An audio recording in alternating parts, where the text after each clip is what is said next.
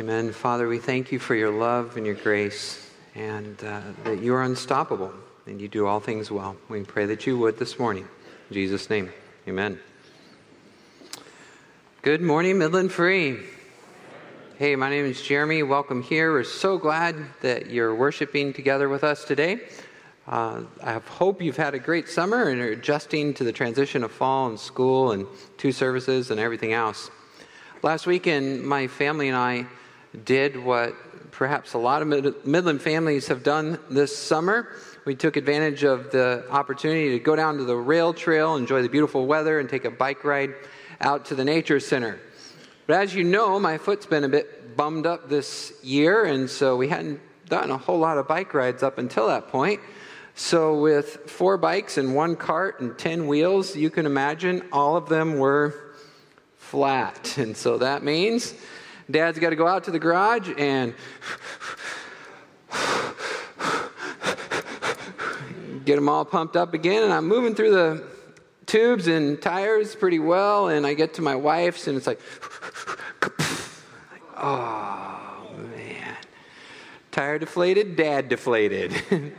Hold on, everybody. Don't worry. We got this. We're just going to delay it a little bit longer. And you see Mom go, oh, boy. Hold on to those kiddos. Actually, you take one with you. All right. I'll do it. You don't want to stay home with 2 boys. That's dangerous. Take one with you. Off you go. So grab a boy, jump in the van, load up the bike, down to the bike store. At the bike store, praise be to God, they were able to help us right away and get the tube, the bike up on the rack and the tubes getting switched out and all this and all that. And, of course, while they're fixing it, my son and I are wandering around the store looking at all the cool stuff and kind of oohing and ahhing. And if you may or may not know this, in a bike store, bikes are very expensive. So the entry-level bike store bike is like $800. And then a pretty normal standard racing type bike is at least $2,000. So we're looking at these bikes. Oh, this one's pretty cool. Yeah, I like this one, this and that, and this and that.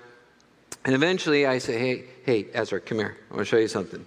So we go over to the wall, and there's that one bike that's hanging up on the wall.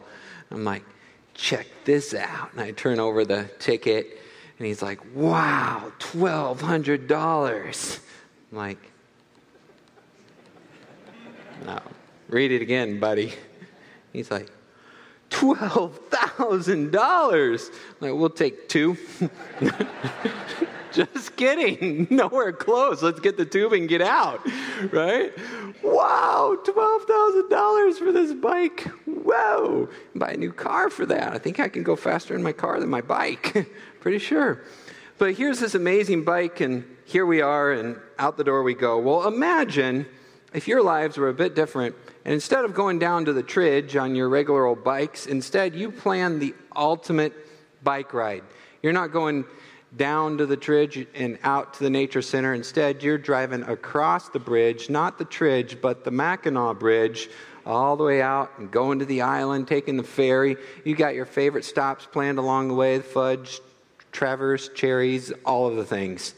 You're ready to go. And then, along the way on this amazing vacation, after you have everything lined up and all the bikes packed on the back, you're driving down the highway 75 miles an hour, and all of a sudden, clunk, clunk, clunk, clunk, and you're just scared to look in that rear view mirror. Kids turn around, everybody's screaming. You know what happened. The bikes just came off the back, and they are now crashed and tumbling down the road.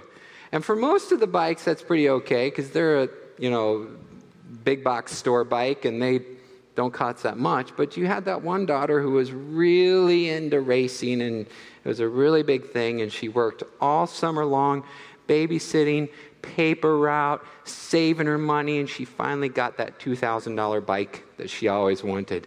And there it went, down the side of the road. Tears are filling the van. Everyone's upset. This great American vacation that was planned is now about to go out the window. And Dad is just sitting there sweating, thinking, okay, well, what am I going to do? What am I going to do? What am I going to do? Everybody's crying. Dad pulls over. And he says, now listen. It's going to be okay. Just trust me. We're going to salvage this thing. We'll get there. We'll rent bikes for everybody. We'll still have a good time. And eventually we'll get that other bike taken care of. Don't worry. I promise. I got a plan. It's going to be okay. Well, there's a lot of crying and sniffling going on, but eventually the tears can't last forever. Everybody gets in the van. Off they go. No one really is that sure or believing whether Dad can save this thing or not, but what choice do they have? He's driving. He's got the keys. Here we go. So back in the van they go, down the road. What happens in this situation, I think, is that the person who is suffering, especially the one who lost their favorite bike, is driven to despair. They're suffering. They've lost something that they loved, that they invested in, that was of value to them, that fit them very well. And now it's gone, and it seems like the destruction of that thing can never be overcome. Yet, the dad in his grace is sitting there assuring them, I love you, I promise, it's going to be okay. Have I ever lied to you before? No, but it just doesn't make me feel that much better yet. What do? Well, the only thing that they can do at that point, really, is to believe the dad. They don't have any hope based on their present circumstances. The bikes are destroyed. The only hope is for the future, and then what he's telling them is true. Such is the case today in Revelation chapter 1 as we take a little bike ride through the first 8 verses. We're going to journey through the first 3 chapters over the next few months up until Advent, and what we'll see is this thing with life that all of us experience, that there's a problem.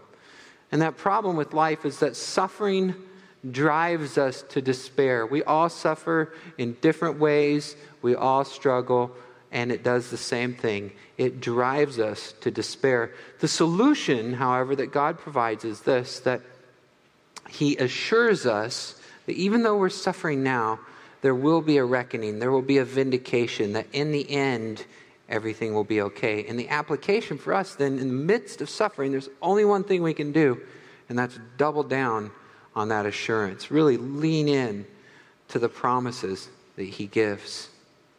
That's important for us, and that's important for the people of first century too. In first century Rome, in the original setting, when the people of Asia Minor, or modern-day Turkey, were receiving this letter, at the time it was actually illegal to be a Christian. Instead, the official state religion was emperor worship. As a result, anyone who didn't worship the emperor was literally thrown to the lions. They became meat for Caesar's pets. The Apostle John is delivering a message to those people under those circumstances saying, hey, hang in there. Don't worry. It's going to be okay. I promise. It's true that Domitian wants to feed you to his lions, but the emperor is nothing compared to the Almighty. The emperor is nothing compared to the Almighty. In the end, God wins, which is going to be awesome for you and absolutely terrible for them. In the end, God wins. And so once again, guess what the theme is for this book? Hey, slide. You got it. Jesus wins. Exactly right. The theme for the book of Revelation is Jesus wins. Hey, wait a minute. Didn't you just say that the theme for the book of Mark was Jesus wins? Yes, and in fact, I might even be able to preach that from every book of the Bible, that Jesus wins. But in this case, I think I'm not too far off track, because what happens is, in the book of Mark, during the time of Nero, here's a picture of him.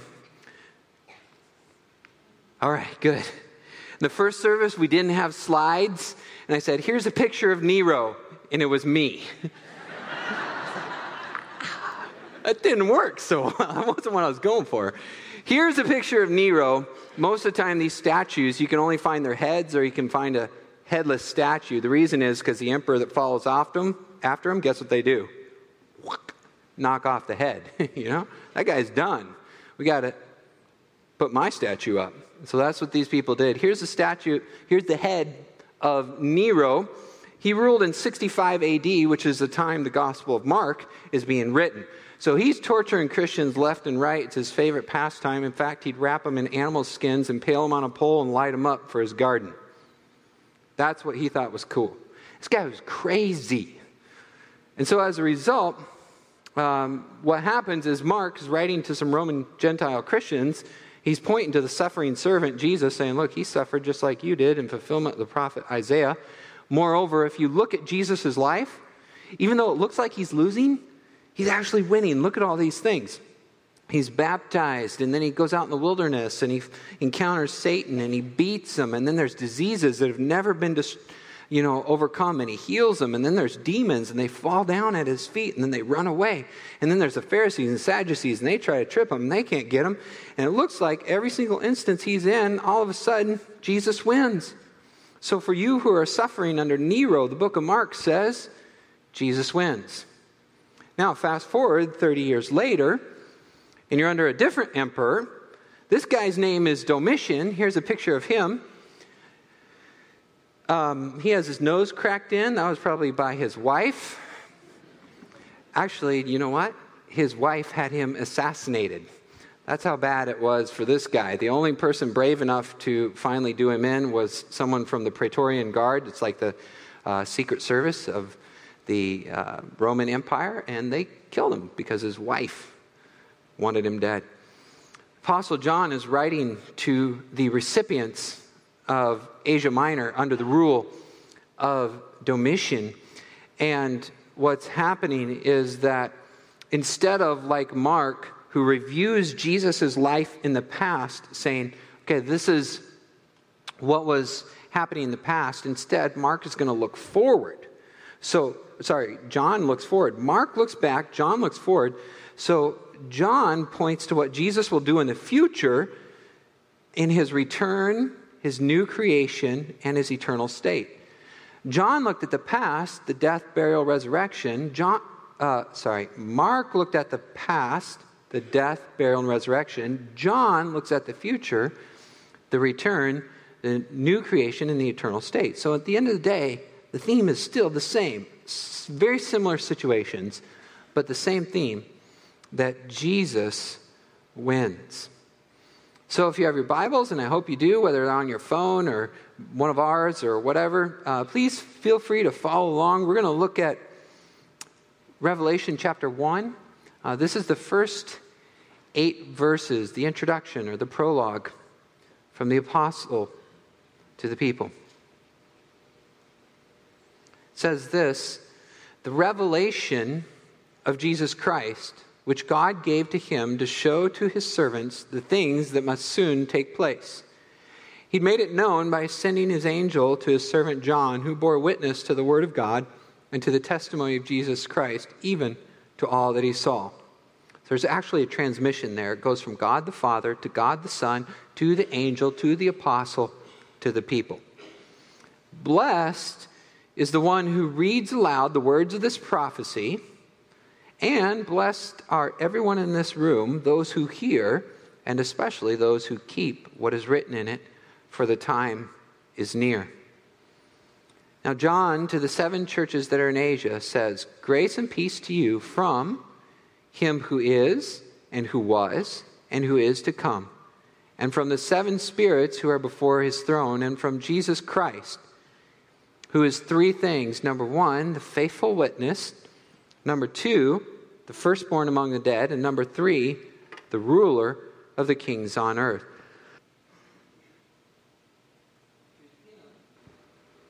To him who loves us and has freed us from our sins by his blood and has made us a kingdom of priests to his God and Father, to him be the glory and dominion forever and ever. Amen.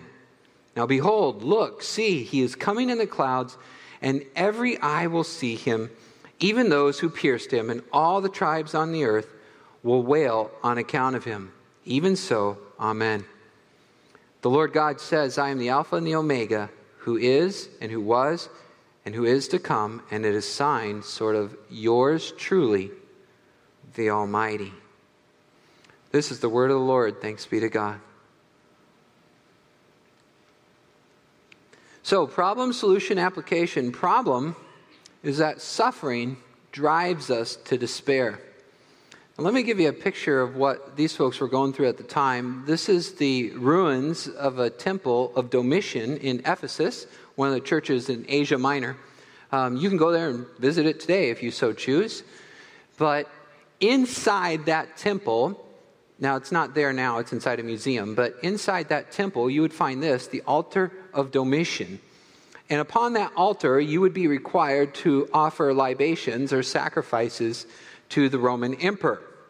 And if you did not, well, off with your head or out to the lions or whatever they decide to do to you.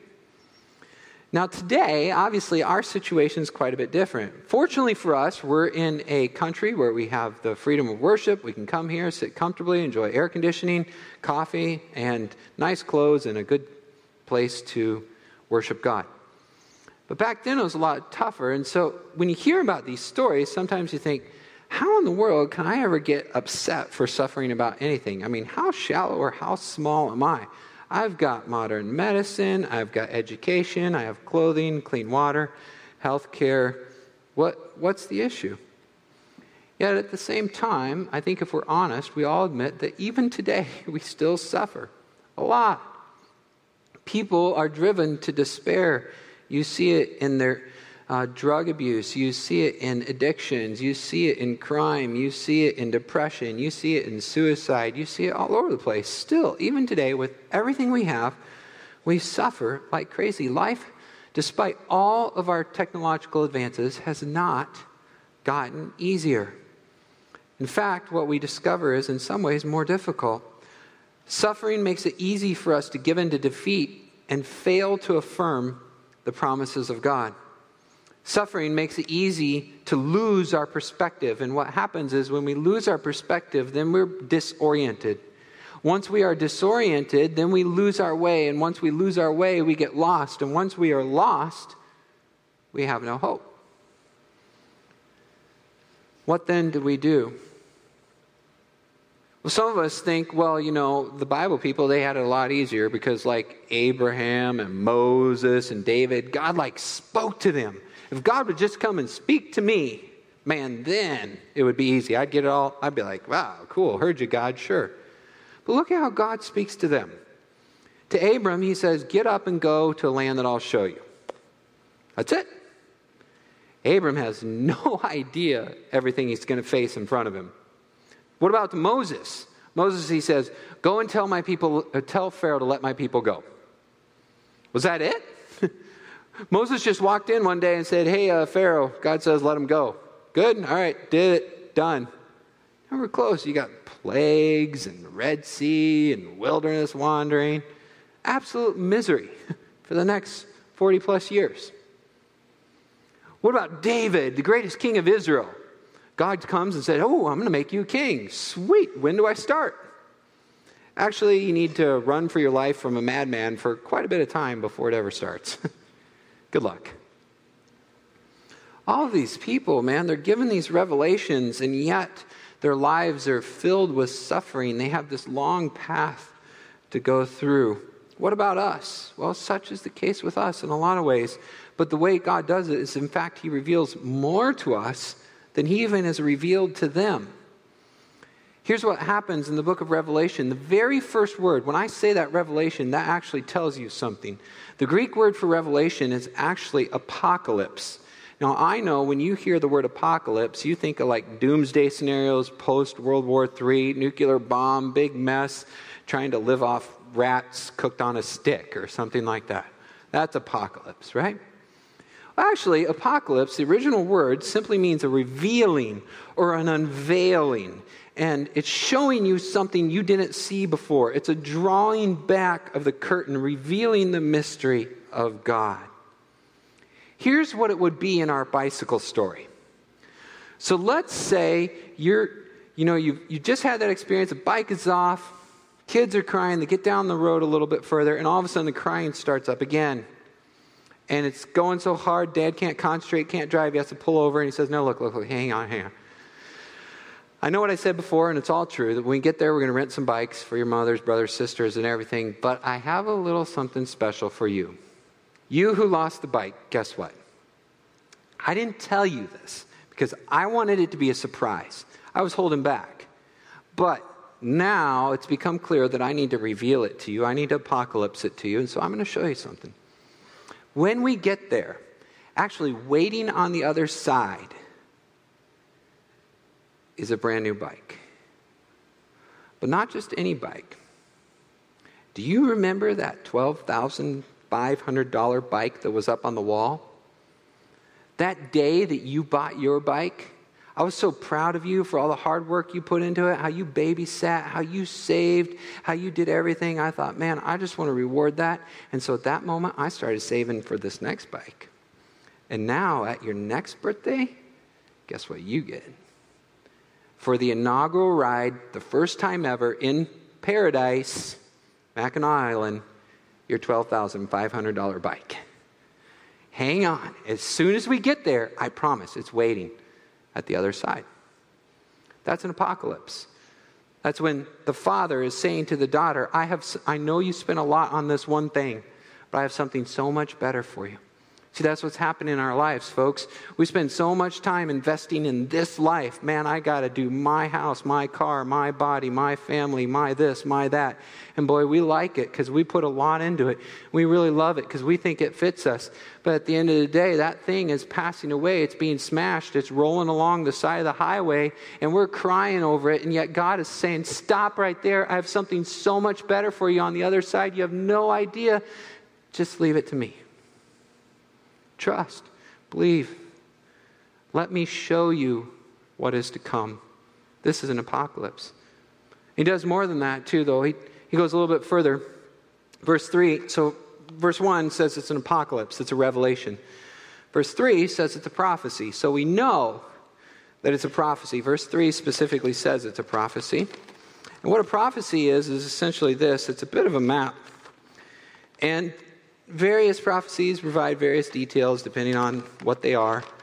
But let's just say Revelation is like this. And what it does is it says, okay, you're right here. Now you're suffering, enduring under this. But the future is up here. And there's a few things you're going to have to go through in order to get there. And you don't exactly know what they are along the way. You don't know what the weather is going to be like. You don't know what sort of opposition you will encounter.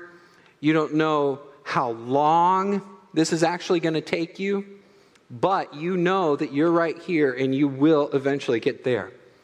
And I promise, since we're here, as we go through here and we hit these little stops, you'll recognize the markers along the way.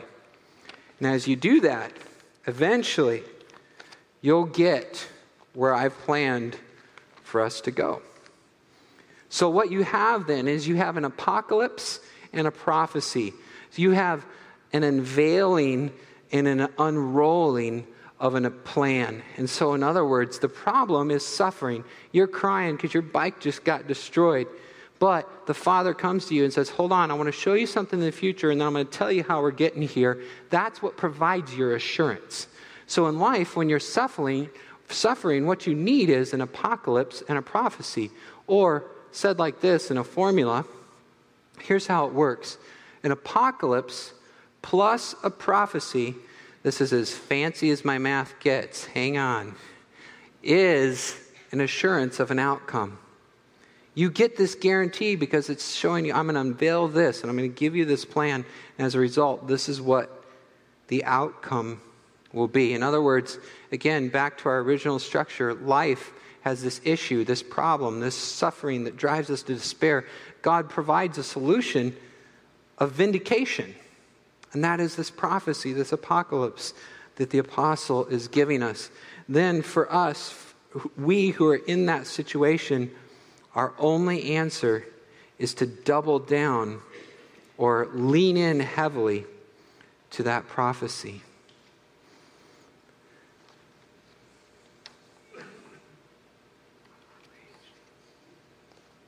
One more page, hang on.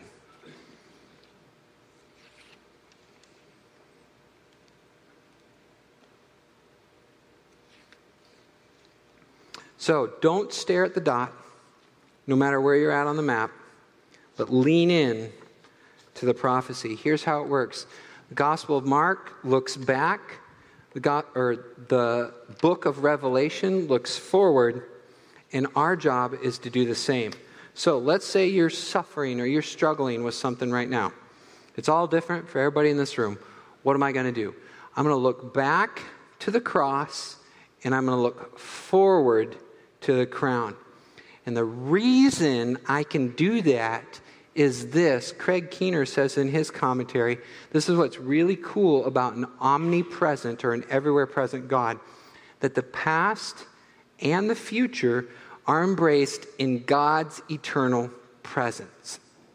In other words, because we're within the space-time continuum, we're looking at things like, all right, we're just in this spot. But God is way outside of it. He sees the beginning and the end as the Alpha and the Omega.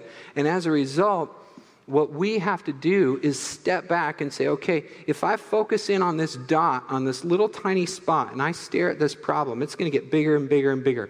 But if I pull out and see the map or see the big picture, what I see is by looking at the past and looking at the future, it gives me peace in the present.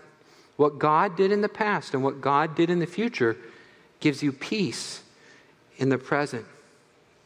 So, for example, the first place to look is like Mark shows us, is back, is to the cross. If you're suffering, Craig Keener says it like this, and I agree very much so. He says, in my times of deepest brokenness, when no sophisticated theological argument could comfort me, my deepest assurance of God's love has been to look at the cross and remember that God himself has shared his pain with me. In other words, when you look at the cross, this is what you see. Revelation chapter 1, verse 5. You see Jesus. And in seeing Jesus, you realize that he does three things for you on the cross. One, he loves you. Jesus loves you. If you're in this room, Jesus loves you. Here's the funny thing. We sing this song, Jesus loves me, this I know. And then you go to seminary someday, and all of a sudden your professor says to you, where does it say that in the Bible? And you look through the Gospels, and it's actually fairly scant and few in between. The only thing you can do is say, well, no greater love has a man than this, and he lays down his life for his friends. It doesn't actually say Jesus loves me. What it says is God so loved the world. So it's the love of the Father that drives the work of redemption. But here, at this point in Revelation, it tells us very clearly that Jesus loves you. To Jesus Christ, who loved you, what did he do? He freed you from your sins and made you a kingdom of priests or worshipers to God the Father. When you're struggling in the present, you look back at the cross. When you're struggling in the present, you look forward at the future as well. I want to show you a picture. We're going to skip one slide and go to the next one if we got a picture of that crown. Here's an actual crown from the city of Ephesus. It's made out of gold. You can imagine my daughter, who loves tiaras and crowns and everything else, would love to put something on her head like this. The people of that time would be very familiar what this would look like. To the victor, the crown. So in Revelation, what you get in chapter 1, verse 8, is this from Jesus. He says, I'm the Alpha and the Omega. That's the beginning and the end, the A and the Z, who was and is to come. And in the future, you will see in verse 5 that Jesus Christ is a faithful witness, the firstborn, and the ruler who will be crowned King of kings and Lord of lords forever and ever. So in the past, you see the suffering servant. In the future, you see the conquering king.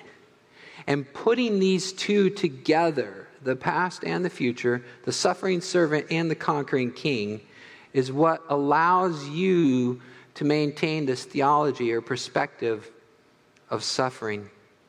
That is why John says in verse 4, grace and peace to you.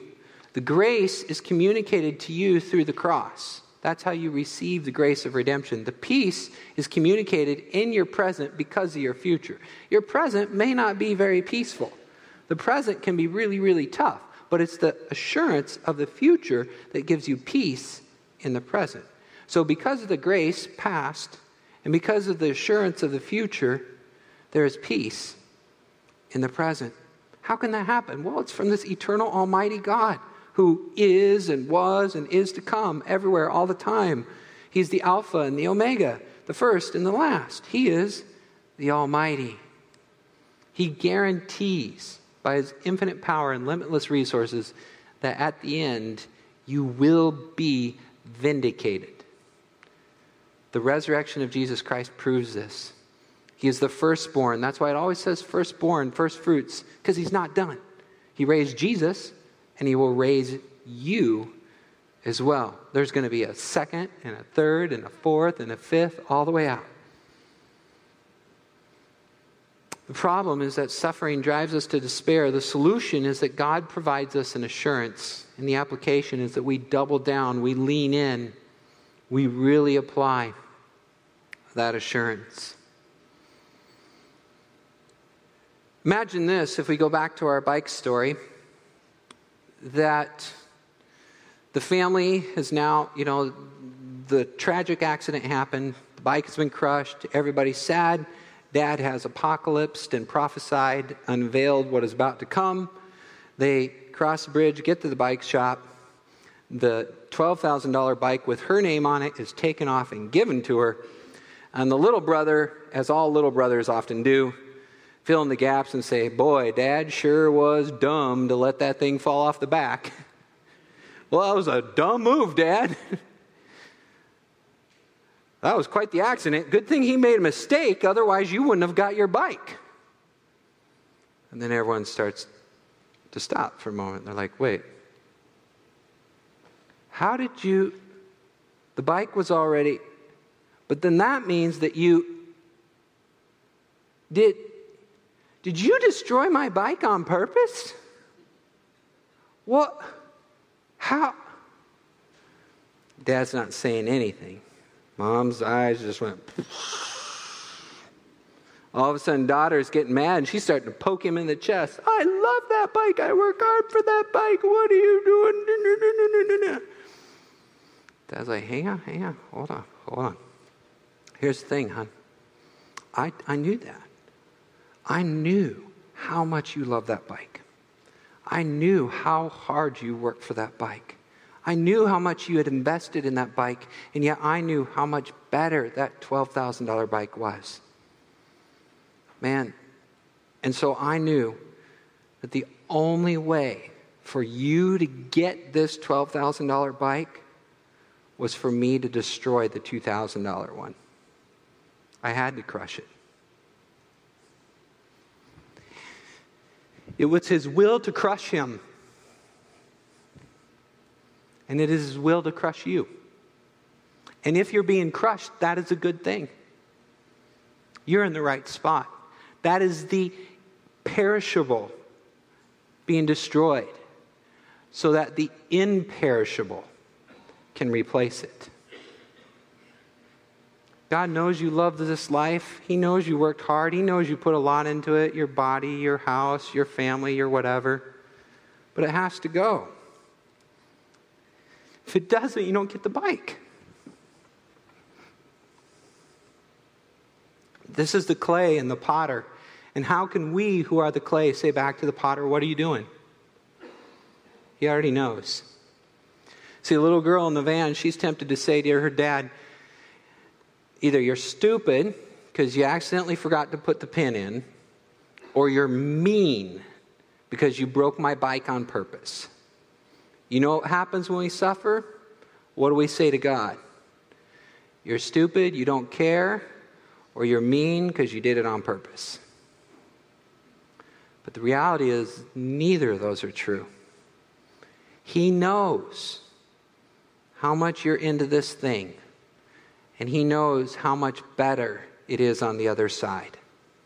And so he has to get rid of that which is of lesser value to give you that which is so much more. You wouldn't have it any other way. You wouldn't do it. I wouldn't do it. Dad left the pin out on purpose. He didn't make a mistake, and he's not mean. He's doing what's right. Revelation shows us that. It opens the curtain. It unveils the future. It tells us what will be. That Jesus wins. Father, we thank you for your only Son, Jesus Christ, who was and is to come. Thank you for taking care of our mess. Thank you for getting rid of even the things that we love. Thank you for having a better future. Lord, we pray that in this present, which seems eternal to us, that you would give us the grace to look back and to look forward, to see the cross and the crown, and trust you for everything that's in between. In Jesus' name we pray. Amen.